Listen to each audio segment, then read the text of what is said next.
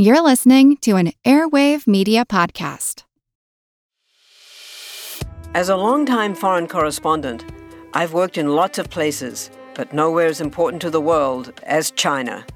I'm Jane Perlez, former Beijing bureau chief for the New York Times. Join me on my new podcast, Face Off, U.S. versus China, where I'll take you behind the scenes in the tumultuous U.S.-China relationship. Find Face Off wherever you get your podcasts.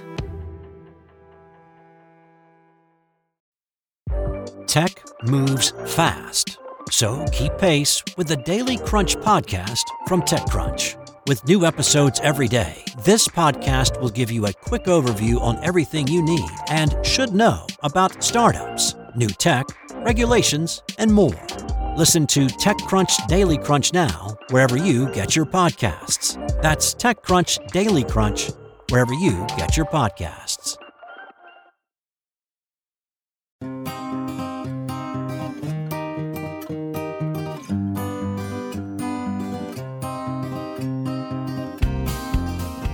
The future's so bright, we have to wear shades. And in the future, who knows what those shades will be made of. The 21st century promises to be the century of new materials and fuels, but our modern world was built with materials and fuels that at the time were very new. They made life better, but there were also downsides. We were once excited about coal's promise to provide cheap energy and how iron would create indestructible buildings, bridges, and ships. But today, rust and greenhouse gases are formidable foes. Did we foresee the consequences of using these basic materials? And what lessons does that have for our future? I'm Seth Shostak. I'm Molly Bentley. This is Big Picture Science, produced at the SETI Institute. In this episode, we look to the future by looking back at how 3 essential materials changed the world, the improvements they brought, along with the serious consequences that were not recognized at the time. This episode, Iron, Coal, Wood.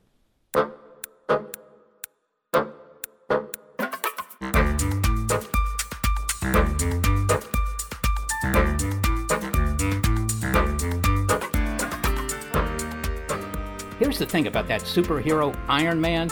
He's built himself a strong suit of armor, powered so he can fly and outfitted with all sorts of nifty weapons. He's supposed to be indestructible. And sure, that was a crowd pleaser. Truth is, I am Iron Man. But all you need to stop Iron Man in his tracks is to douse him with salt water. How come no one ever talks about the threat of rust in the Iron Man universe? I mean, rust should be his kryptonite. For anyone who has watched with dismay as the orange-brown stuff creeps inexorably across their car hood or even over a pair of scissors, you know why Jonathan Waldman says that rust has been called the Great Destroyer. Well, my book is about all the lengths that we go to stop metal from doing what it wants to do. The title of his book is Rust, the Longest War. Mr. Waldman writes that the Pentagon dubs rust the pervasive menace and spends billions fighting it.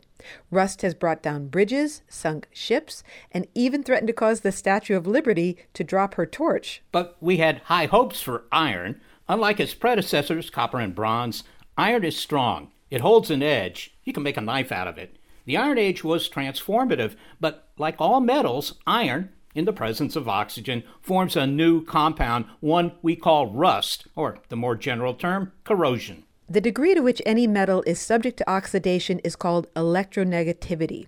That is, a propensity to either grab or give up electrons from another element.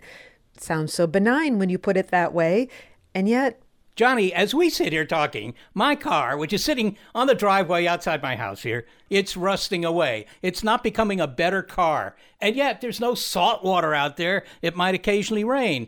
If it's made of metal, which I presume your car is, it's going to rust. It's a fact of nature, really. I don't know if I remember all of them, but I'm pretty sure that cars have suffered steering failure, wiper failure, brake failure, engine failure. I mean, you name it, like the hood flying open at speed, like rust is somehow acting on your car, whether or not you see it under the paint. Okay, what about the things that I have outside that are not made of iron or steel? Are they rusting too? I mean, I have some, exercise equipment in the back. It's made out of aluminum tubing. Is that rusting? You use aluminum tubing to exercise? What are you up to? Well, I want strong aluminum tubing around here, of course. You just lift up metal tubing all day. I think every metal except for 4, like osmium, niobium, maybe tantalum, and one more, corrodes. And I say rust because it's just a nicer word than corrode or oxidize. But every metal anywhere on Earth is busy corroding, and that's just the way it is. Listen, I want to take up another example you talk about, which I just thought was really fascinating. And it's such a prosaic item. The aluminum can, like, the ones in my fridge with all that diet soda, right? That aluminum can. And you describe aluminum cans as the most complex product ever kind of thing. And to me, it's just a can. I can't believe it's more complex than this computer here or my television or anything like that. Why is this so complex? An aluminum can is kind of a giant invitation for rust. I mean, we're filling them up with Mountain Dew and Coca-Cola and things like tomato juice. The top has to be able to be opened by a little kid and an old lady. And it turns out that the little score line, when you lift up the tab and it goes, shh, that little score line is only 1/1000th of an inch thick. And it's got to resist something like Coca-Cola under 90 pounds per square inch of pressure, and then handle being shaken around and shipped and transported and stored and left in a warehouse for a long time. And then, we make hundreds of billions of cans a year, and each one of them has to be perfect, and they are. I've never had a problem with a can of soda, got to tell you, other than drinking it. But I mean, it's, I've never had one explode or do anything like that. But there are things that go wrong with the cans, right? If you can think of a way cans can corrode, they will do it that way. They can corrode from the top down, from the bottom up, from the inside out, from the outside in. A distribution warehouse for a beverage company might have pallets and pallets full of canned beverages. And if one of those beverages at the very top of the pallet ends up leaking or bursting or exploding for whatever reason, that stuff on the inside now gets outside all the other cans, and whole warehouses have been written off as losses on account of corrosion in the can industry. Let's take a couple of examples of things that corrode that, you might not think about. And one of the ones that you use in your book is the Statue of Liberty. Now, I think most people are aware that the Statue of Liberty is clad in copper, but it looks green. Why does it look green? It looks green because it's been corroding for 34 years, 35 years? Well, I think many people who have not been to the Statue of Liberty and climbed up those tortuous stairs on the inside, the framework that holds it all together, that was iron. Wait, I want to back up. Tortuous stairs? This from a guy who likes picking up aluminum tubing? Well, yeah, I can't just leave it there. Yeah, okay. But the inside is this structure made of iron to hold the whole thing up, right? Yeah. And so how did that interact with the copper on the outside? I mean, there was something going on between them. All materials fit somewhere on this electronegativity scale. And when two of them are in contact, if they're pretty close to each other, the electrons don't migrate very much. But if they're really far apart, the electrons really, really want to move from one to the other. And as it happens, iron and copper are a pretty bad combination. In fact, usually, well, up until then, we already knew that using iron was a good way to prevent the copper from corroding, which really meant that the iron was being used sacrificially, which was never the intent of, the frame of a monumental statue. Okay, so what you're saying is that the iron was corroding, but the copper was saved in the process, kind of thing. The copper was saved in the process, and maybe that's for the best because it's only as thick as a penny. But when a bunch of researchers, scientists, techs started looking at the steel frame, they discovered that anywhere from like half to a third, maybe even 2/3 of it was gone in all kinds of important places. And it was a serious likelihood that the torch was about to fall down. So this was in the 1980s. The problem was recognized, and they had a big fundraising campaign run by that celebrated executive, Lee Iacocca. So did they fix it? They fixed it, and it was an incredible campaign. It was like the Iacocca headed it. He ran the largest fundraising campaign in American history, and they replaced every piece. There were like 1,800 iron bars inside the frame. They replaced every one of the bars. They patched up all parts of the copper skin, including rust boogers and scabs and parts where the copper was punctured. And then they really went to town on the torch, using like a fancy lacquer like they use on a violin on top of gold leaf. No little chunk of metal has ever been treated so kindly. You mentioned rust boogers. I suppose not everybody knows what a rust booger is, although there's a photo of it in your book. Tell us what a rust booger is. So, what do you think it is? It's when, you got the giant statue of a lady, and when you look up and you can sort of see up into her nostrils, the part of the copper right there was rusting, and there's no other way to describe it. I think that photo is absolutely incredible, and I guess you'll have to get the book to see it. Okay, so the Statue of Liberty has been fixed. That is an obviously symbolic victim of rust, but it's it's not the biggest economic threat from corrosion.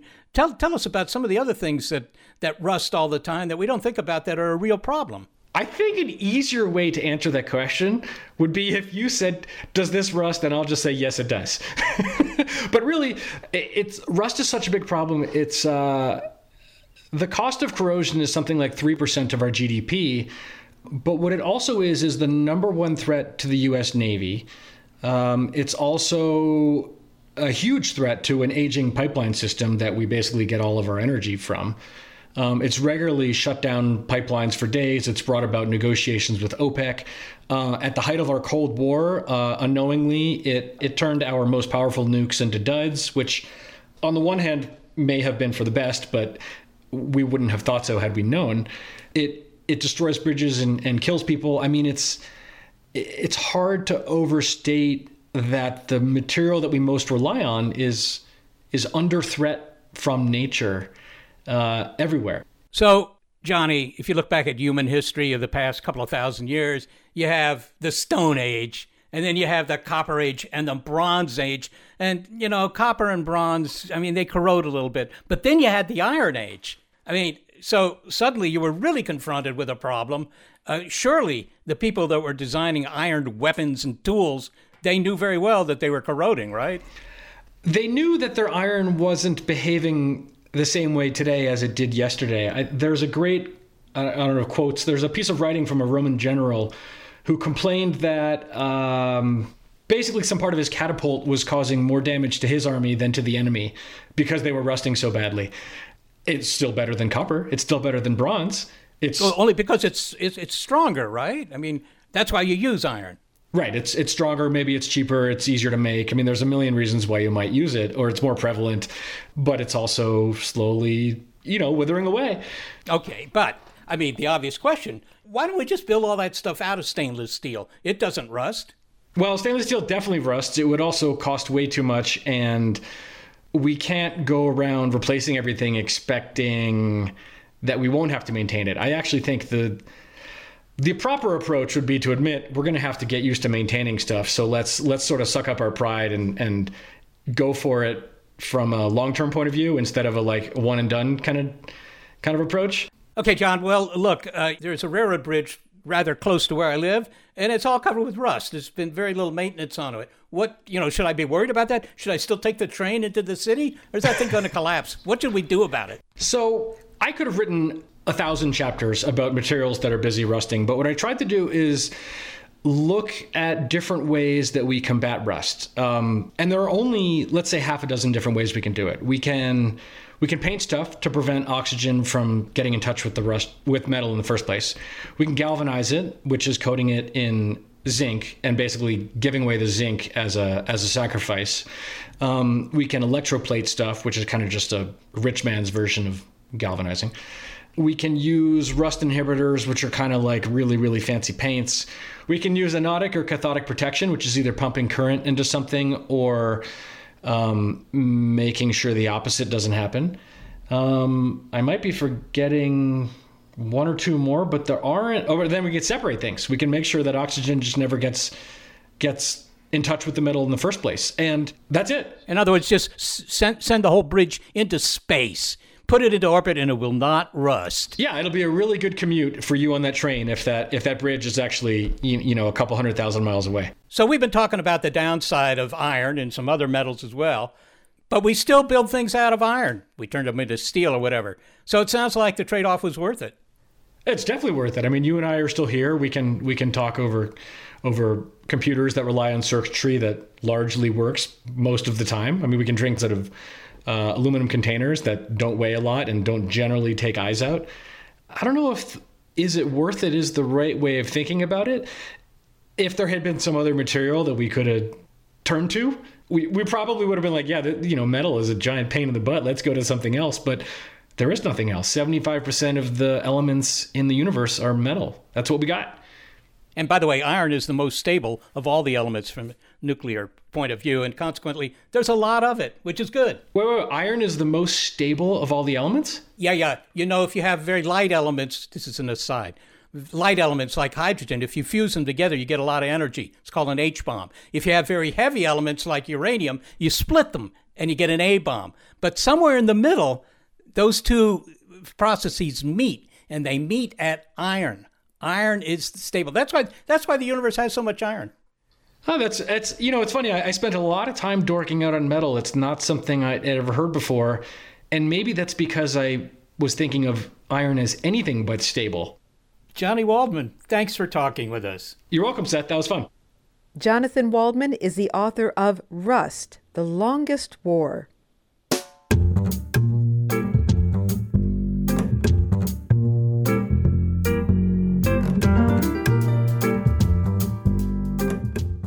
Our discussion about the history of basic materials is just getting warmed up, and nothing warmed up a 16th century house like a coal-fired stove. Saved money, too.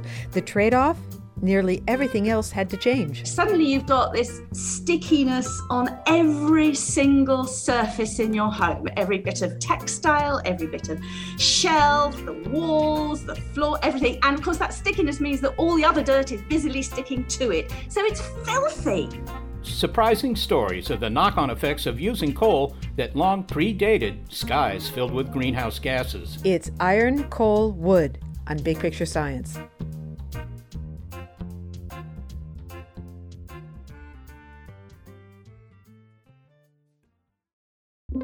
With Wired Science, you can geek out all you want. It's a podcast for anyone obsessed with math, science, space, biology, or technology. And it provides in-depth coverage on current news and discoveries. From strange diseases that turn your tongue fuzzy to tech that'll help crops grow from space. New episodes are released nearly every day, and they're typically under 10 minutes, so you can easily make them a part of your daily routine. Listen in the morning while you're getting ready, or during lunch while you check NASA's astronomy picture of the day. Check out Wired Science now, wherever you get your podcasts. That's Wired Science, wherever you get your podcasts.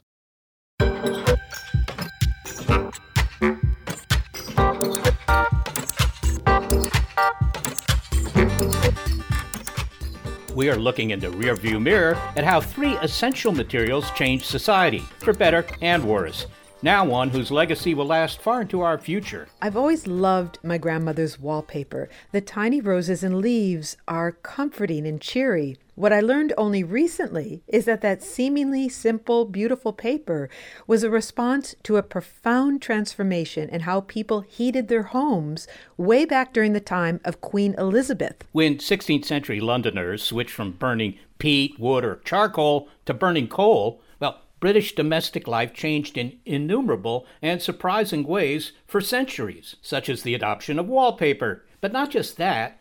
The domestic revolution, how the introduction of coal into Victorian homes changed everything, is British historian Ruth Goodman's book about the antecedent to the Industrial Revolution. We tend to think of the rise of King Coal as primarily due to the demands of transport and manufacturing, but Ms. Goodman writes, the early rise of coal is not a story about industry. It's a tale of domestic needs and comforts, of individual private choices. Few people embody the idea of living history more than Ruth Goodman. She lives in the past for months on end as part of reenactments for BBC television. She used soot from candle wax as toothpaste on a 15th century Tudor farm and laced up a whalebone corset in keeping with Victorian traditions. Ruth, you write that you've cooked more often over a wood fire than you have an electric or a gas stove. And so when you were learning how to cook with coal, you were approaching it as a novice in some ways, the way that a 16th century Briton might have. And you learned that there were a number of immediate and pressing issues. What were they? Well, it was really surprising. It completely took me just by storm, really. For a start, there was the dirt. I mean, it was just filthy in a whole new way. I mean, wood ash is dirty. It flies about a bit, but you can just wipe it off. Damp cloth, wipe, gone, all clean. Not a problem. Coal smoke and coal smuts that come from a fire are sticky and resinous. So every other bit of dirt sticks to them as well. If you just run a damp cloth, you just smear it all over the place. Suddenly you've got this stickiness on every single surface in your home, every bit of textile, every bit of shelf, the walls, the floor, everything. And of course that stickiness means that all the other dirt is busily sticking to it. So it's filthy. What's interesting about that is coal itself, when you hold it, if you hold a lump of coal as opposed to a lump of charcoal, coal's not all that dirty if you just sort of hold a lump of it. Charcoal is awful. Charcoal gets all over your hands, but coal doesn't immediately. No, but the smuts are terrible. And it must be remembered that many of us who have experience of coal fires in the 20th or the 21st century are having experience of coal fires that are in very well developed stoves, in things that we've worked on the technology and we've perfected it to make it as convenient as possible. When people were first approaching coal, they just didn't have any of that technology. So they were dealing with a lot of smut and a lot of, released into the atmosphere of their homes. Is it tricky to light a lump of coal, or how is it different from lighting wood or peat? It's not that tricky if you've got nice modern, and by modern I also mean late 19th and early 20th century cast iron stoves. Not that hard at all. But if you think of it, just pour a bag of coal on the ground, trying to set light and make that burn, you're going to be struggling. Whereas you can do the same with wood and have no problem whatsoever. Wood sorts out its own airflow because you can stack it in such a way that you can channel oxygen through to the center of the conflagration very quickly. Coal, it varies between which type of coal you've got, but basically coal sits in a solid mass. Air has trouble getting in between the lumps because the holes are much smaller. You can't organize it in the same way. It's a sort of more random heap. And then you've got the problem that many types of coal, indeed almost all types of coal, when they burn, the ash stays around the burning lump and therefore starts to restrict the oxygen flow. Everything you've said about coal makes it sound like a really troublesome child. So how quickly would someone in the 16th century have grasped the advantage of burning coal? Because you paint an evocative picture of the English countryside, replete with so many other forms of fuel, of biofuels, of grasses and woods, peat, even cow dung. Why would anyone even bring coal into their home for the first time? Money. I mean, it's as simple as that, money. The wood was becoming unaffordable. Elizabethan London grew just shockingly fast. Within Elizabeth's reign, it quadrupled in size. So the prices were rocketing in Elizabeth's reign. If you looked at 1570, which is well into her reign, everybody's still burning wood. Everything's, people are worrying, but they're all managing on the wood. And then in only 30 years, and it blows me away how fast this happened, the city becomes a coal-fired city. In 30 years, one generation. And they do so because they could get cheap coal from Newcastle. And it requires less tending. And that was really important within the home. With a wood fire, you've got to pretty much be there all the time. To pop a few more logs in, to move things around. You need to sort of be present quite a bit. With a coal fire, you can bank it up and walk away. And I'm sure you can imagine yourself, how different that must have meant to the sort of routine of people's lives. To be able to put some food on and walk away and do something else was really valuable. And I think, that might have been the tipping point for many a family. Well, the premise of your study here is that it was the adoption of coal in the British homes that led to the adoption by industry. And we really expect it to be the other way around because so much, I mean, if you think of the space race, there are so many technologies that were developed for NASA or for the space race that then made our way into our homes. But so we expect industry to lead. Why was the adoption of coal domestically such a powerful force? Well, I think what it happened was the domestic take-up happened very fast and very focused in one place. So suddenly a whole load of people have got a lot of experience of coal, and they're quite an elite group of people too, because the court is focused in London and most of business and all the money is focused in London.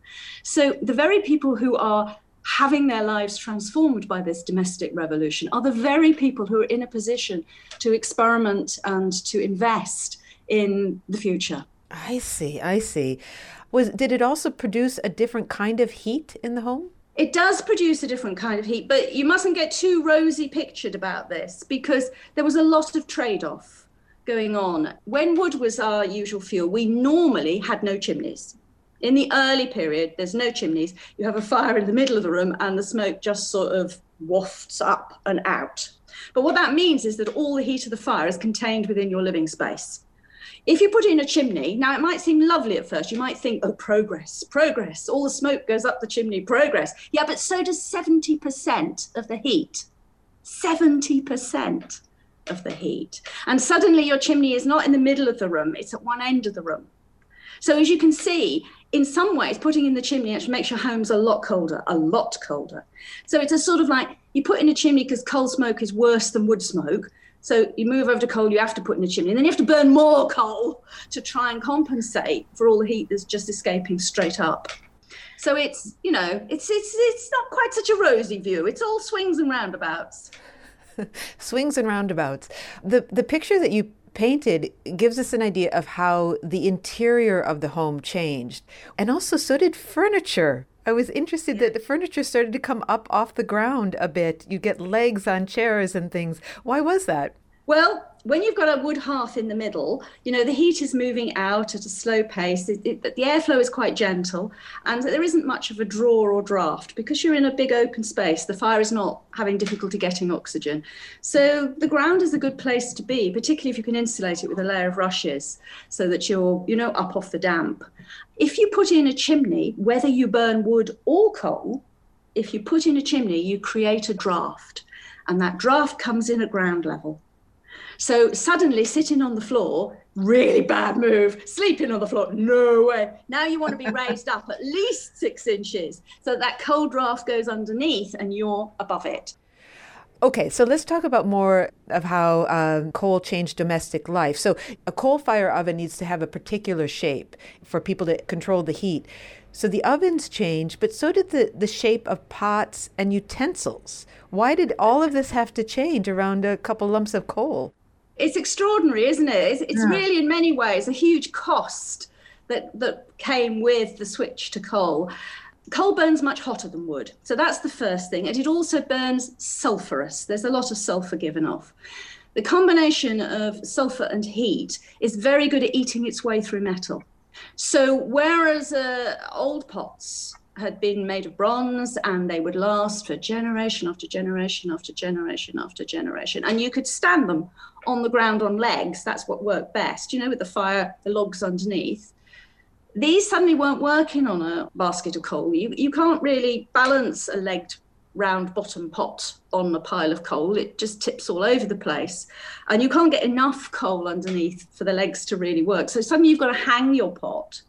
And the old pots were burning through very quickly as well because of this high heat and this acid, sulphurous fumes. So you get a change of shape of pots, you get a change of the metal involved in pots, and you also get a much higher throughput of pots. People have to keep replacing them, which of course builds a pot-making industry.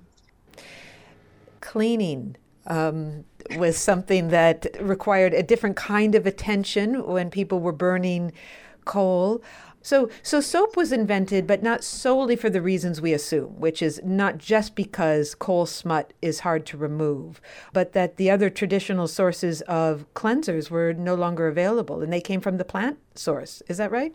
That's exactly it. Before coal took over, we, like everybody else in the world, right across the globe, were mostly using wood ash as a cleaning chemical. When you take the wood ash, that chemical is highly alkali, and will dissolve grease. It's also, of course, because it's highly alkali, very good at killing bacteria and indeed viruses. And that was our mainstay. That's what we all used. And I mean, right across the globe, almost every culture across the globe was using wood ash for this property. But when London went over to coal, London lost its wood ash. So Londoners needed a different way to clean their homes. And they turned to something which had really not been of much practical use before. They turn to soap, and a market creates a demand, and so people start making more soap, and an industry starts to grow, and we have exported this idea that soap is the best way of being clean everywhere. You believe it. Less so during this pandemic, but yes, that's true. Okay, so you're talking about... Quite extraordinary. I mean, we just exported. It came out of necessity, the need for soap, and we just rolled it out across the globe. We invented an idea of cleanliness along with the invention of soap itself. Another industry that seems to have been born was the wallpaper industry. That was fascinating. So, down came all the tapestries and the weavings that would be hanging on the walls that would provide some warmth, but also maybe a splash of color. Why did those have to come down, and why did wallpaper go up, Ruth? It's back to those smuts we were talking about. I have to say, this is the smuttiest conversation I've ever had in my life. It is good and smutty, isn't it? Okay. So, again, wood ash had, floated up. You could just brush it off. If, you gave your tapestries a good shake, you took them outside and you gave them a darn good shake, and they came clean. Tapestries lasted for centuries. We know that because we've got records of Henry VIII's court in which he's using tapestries that are over 200 years old still in his palaces. They're still in good enough nick to be hanging on the walls and looking great in a palace. Coal was ruining them within about 10 years. And in these open, bare spaces, people were looking for something, and paper stepped up. And paper stepped up. And if it was getting too dirty because of the coal, you could just repaper. Exactly. So much cheaper than retextiling. So much cheaper. So, Ruth, the use of coal required a lot of work, a lot of physical labor, and most of that labor was women's work. Women hauling coal in buckets and cleaning the ashes, and few people would dedicate themselves to living in the hard-working, chilly conditions, never mind a Victorian farm, but of a 15th century farm. Yet this is your passion. Why? Yeah. Why is that? I don't really know. It's a bit of a mystery to me too. I do feel very passionately that the history of ordinary working people, and particularly ordinary working women, has been woefully ignored. I mean, shockingly pushed to one side and belittled. I mean, to this day, I sometimes get people saying, "Oh, well, you're not a proper historian, are you?" Because I don't do battles and kings and queens. And I just think, what?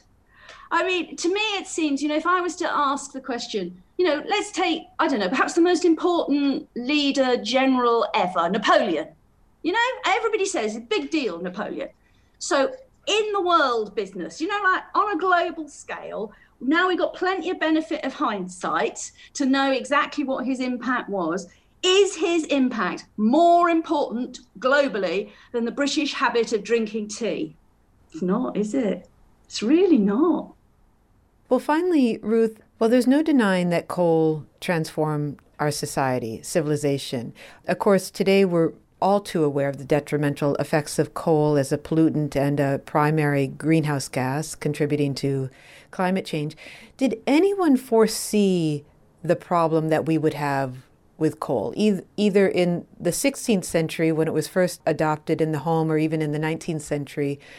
I guess in the case in Britain in the 18th century, when it became a major energy source for industry, did they see where this was headed? Well, I don't think they understood it on a global scale. I don't think they understood that it could do to the planet. They certainly did understand it on a localized scale. You get people moaning about the air quality almost from the beginning.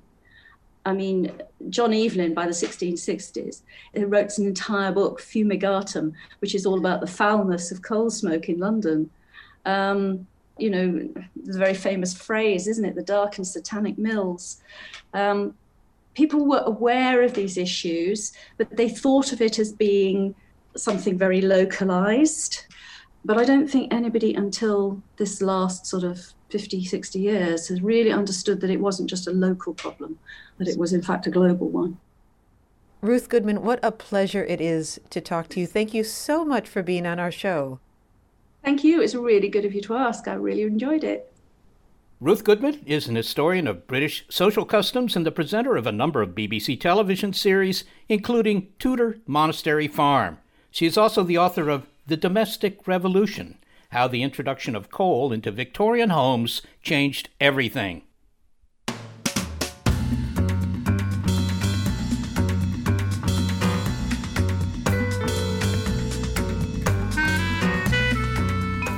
Hey, if your ears have picked up on the new music in our show, they are original pieces from composer Dewey Delay. Coming up, it's more efficient to burn coal than wood, which it largely replaced as an energy source. But we should recall that both the Iron Age and the reign of coal were preceded by what you might call the Age of Wood. Indeed, fashioning objects out of wood may have been what gave us our big brains. We branch out to discuss that next. It's Iron, Coal, Wood on Big Picture Science.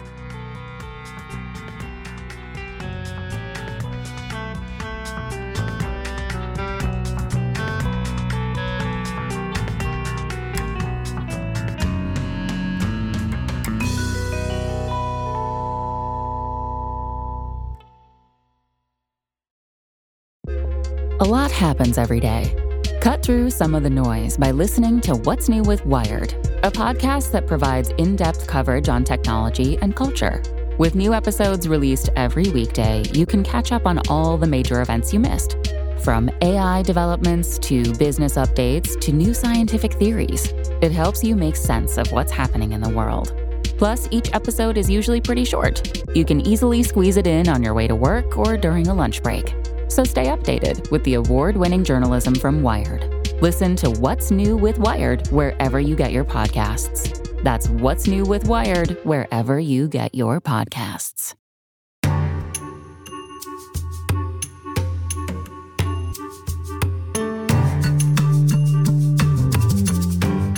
One afternoon, 1.5 million years ago, our Homo erectus ancestors took a branch from an acacia tree and fashioned it into a handle for a stone axe, or a wooden spear. Now, those may seem like pretty modest achievements, but they required a leap in imagination. And that cognitive leap changed everything for human evolution. Now, we heard that phrase earlier, changed everything, as it pertains to coal. In this case, being able to use wood for fuel and tools may have even changed us physically. It may have prompted the evolution of a bigger brain. And that is everything in terms of what makes us human. What the person's doing is making a stone tool and then imagining I will make a wooden spear in the future so that in the future I can hunt some animals. So it's very good evidence that these early ancestors of ours were quite sophisticated in their thinking and had what's known as some sort of constructive memory to imagine the future. Now, we've talked about King Coal and the Age of Iron. Well, Roland Enos, professor of biological sciences at the University of Hull in the UK, says, why should a fossil fuel and a common metal get all the attention? And the same goes for stone and bronze. Dr. Enos proposes using capital letters for another age. The Age of Wood is the title of his book. His subtitle suggests why he wants the caps. Our most useful material and the construction of civilization.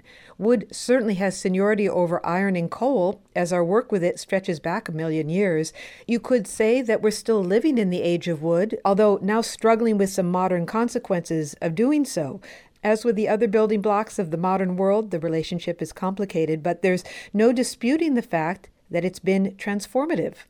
That's right. In fact, I believe that if we hadn't had trees, humans wouldn't have evolved at all. We would still be basically like shrews, because our whole bodies are actually designed in order to be able to climb trees, from our gripping hands to our binocular vision so we could find our way, and the very fact that we've got separated legs and arms, the arms for gripping and the legs for moving. Those are all things we inherited from our ape ancestors. Well, Roland, we talk about the Stone Age and the Bronze Age and the Iron Age, and maybe today we have the Information Age, but I don't hear too many people talking about the Wood Age.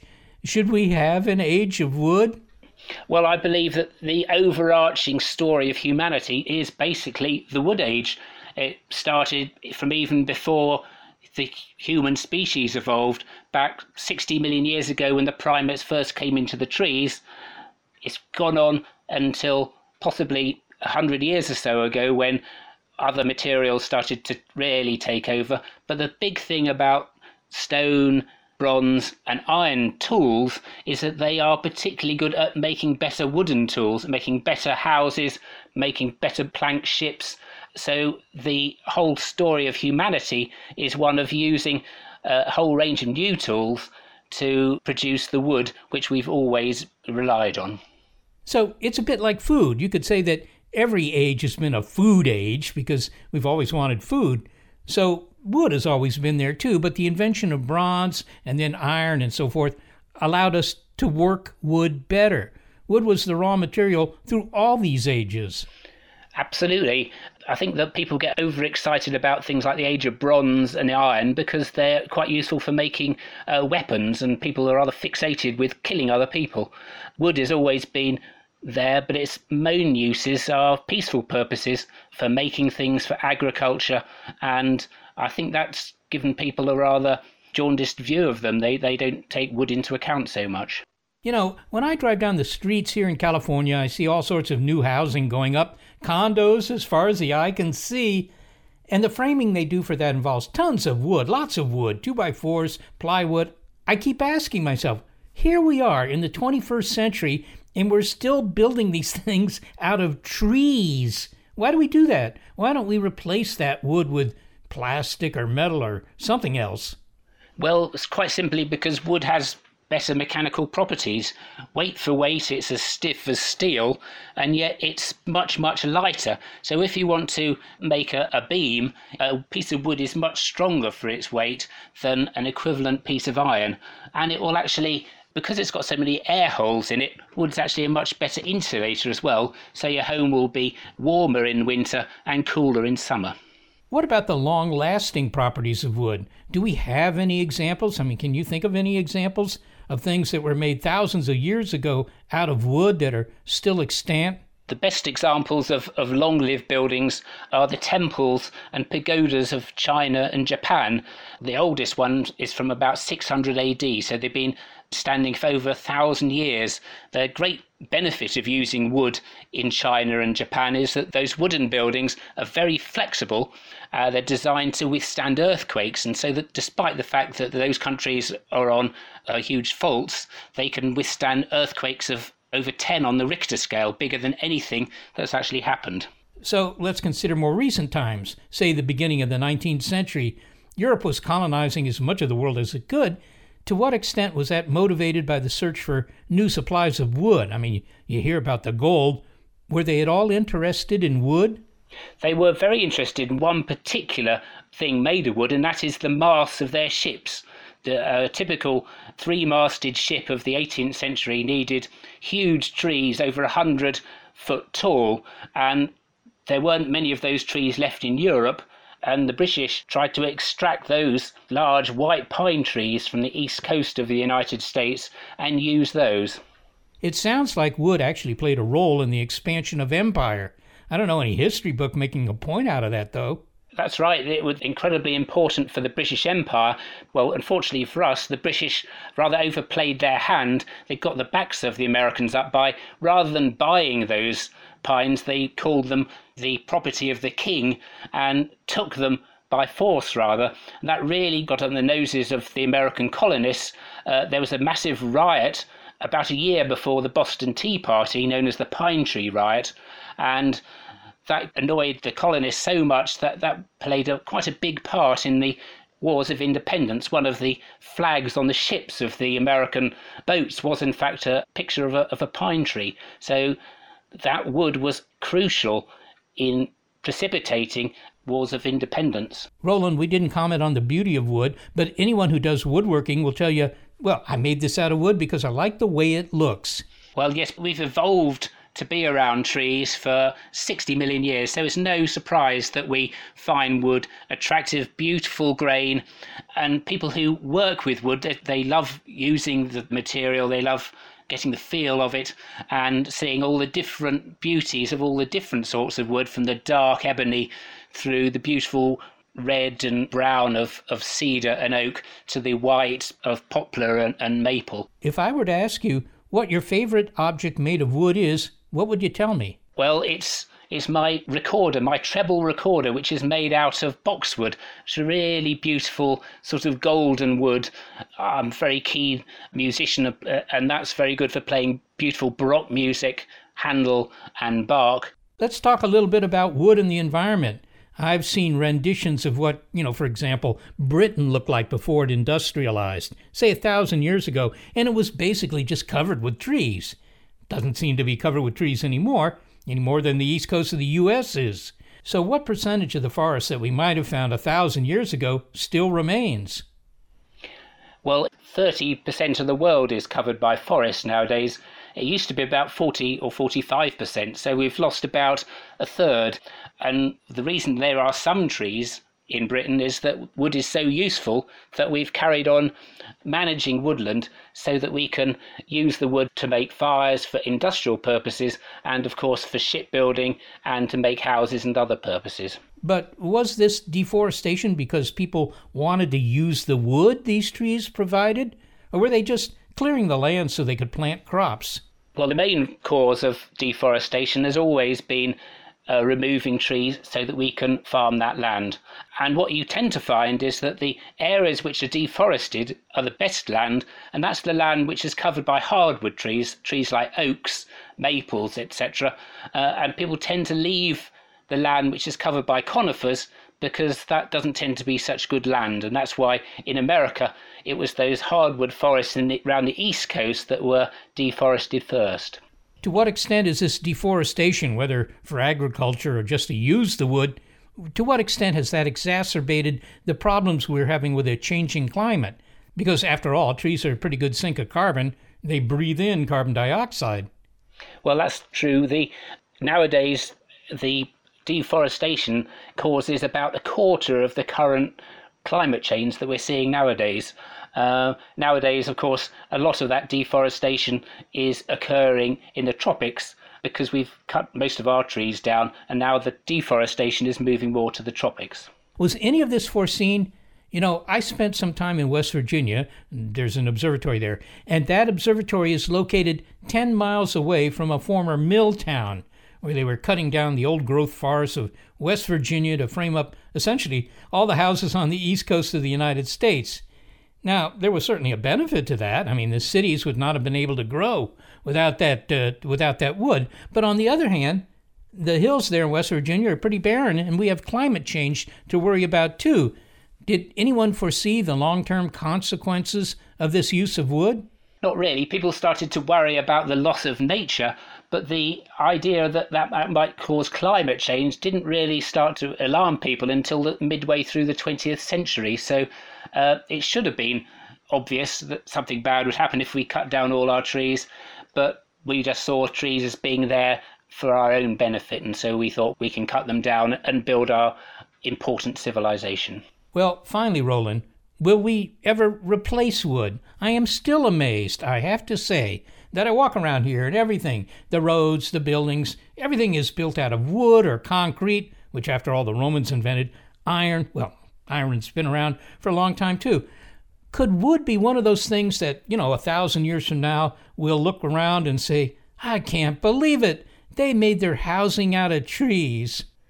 I think that we will still be amazed 1,000 years' time that we're still doing that. I think people will still be using wood to make their houses and to make their furniture, to make all sorts of things around the home. It's cheap, it's light, it doesn't use lots of energy to make it, it stores carbon dioxide. And in fact, I think all the evidence is that we'll be using even more wood, and that's my hope, that we'll be using even more wood in the future. I'm going to invest in wood futures. Roland Enos, thank you so much for speaking with us. Oh, thank you very much. Roland Enos is a professor of biological sciences at the University of Hull in the UK, and he is the author of The Age of Wood, Our Most Useful Material and the Construction of Civilization. Well, Seth, what is the big picture here? The question that we asked at the top of the show is, what lessons does history hold for tomorrow's materials and energy sources when we look at the past, which is iron, coal, and wood? Yeah, well, look, any society requires two things to improve the standard of living, if you will. And you need a source of energy and a source of matter. You need something to build things with and something to power things. So, we moved into the modern age thanks to new sources of these things, and they were available, they were cheap. But, in the long term, when you had a bigger population, which these things made possible, suddenly you had problems. So we have to foresee, somehow look into the crystal balls and figure out what any new sources of material or energy are going to mean down the pike. But there were different kind of problems, right? The problems of iron were the same problems of coal. And what Jonathan Waldman said about iron is that, yeah, it rusts, but we live with that. We fix it. We're never going to get away from iron, unless, of course, we start using spider silk or something like that, which I don't think rusts, does it, Seth? No, I, as far as I know, talk to the spiders, but I don't think so. Okay. But with coal, for example, the downsides are considerable and not something that we want to live with. No, that's right. Coal has become a problem. It used to be a savior, and now it's a pariah. And that's just the way it went. But there was no easy replacement until they came along with natural gas and then eventually other things. And so there are replacements. So any idea, Seth, what the building blocks of future societies will be? I mean, I mentioned spider silk. There are carbon nanotubes. There are aerogels and things like that. So there are some new materials coming. But I find it interesting that the most promising of these, as you mentioned, aerogels and carbon nanotubes and all that, they're all made out of the same thing that coal is made out of. Which is carbon. Which is carbon. Surely we'll do that. People have been promising, these new uses of carbon for decades. It hadn't yet happened yet, but, it will happen.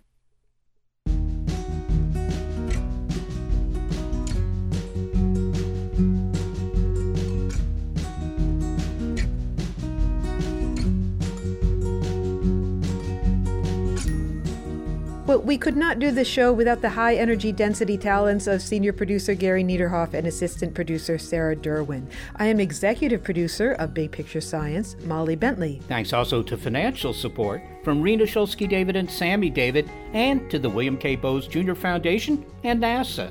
Big Picture Science is produced at the SETI Institute, a nonprofit education and research organization that investigates the composition of planets, moons, and asteroids, among other things. I'm the Institute's senior astronomer, Seth Shostak.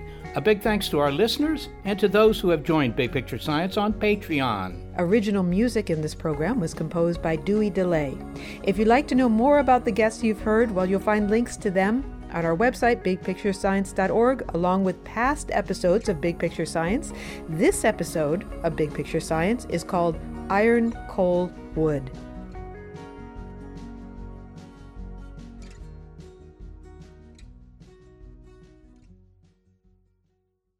Why pay more for a separate CoQ10 supplement? Enjoy twice the benefits with SuperBeets Heart Chews Advanced. From the #1 doctor, pharmacist, and cardiologist recommended beet brand for heart health support, the new SuperBeets Heart Chews Advanced by Human is now infused with CoQ10. That's essentially like getting CoQ10 for free. Our powerful blend of beetroot, grapeseed extract, and CoQ10 ingredients support nitric oxide production, healthy blood pressure, healthy CoQ10 levels, and heart-healthy energy with 2 tasty chews a day. Plus, SuperBeets Heart Chews Advance are plant-based, so you get heart-healthy energy without stimulants. For a limited time, get a free 30-day supply of SuperBeets Heart Chews on all bundles and 15% off your first order by going to radiobeats.com and using promo code DEAL. That's radio, BEETS.com, code DEAL.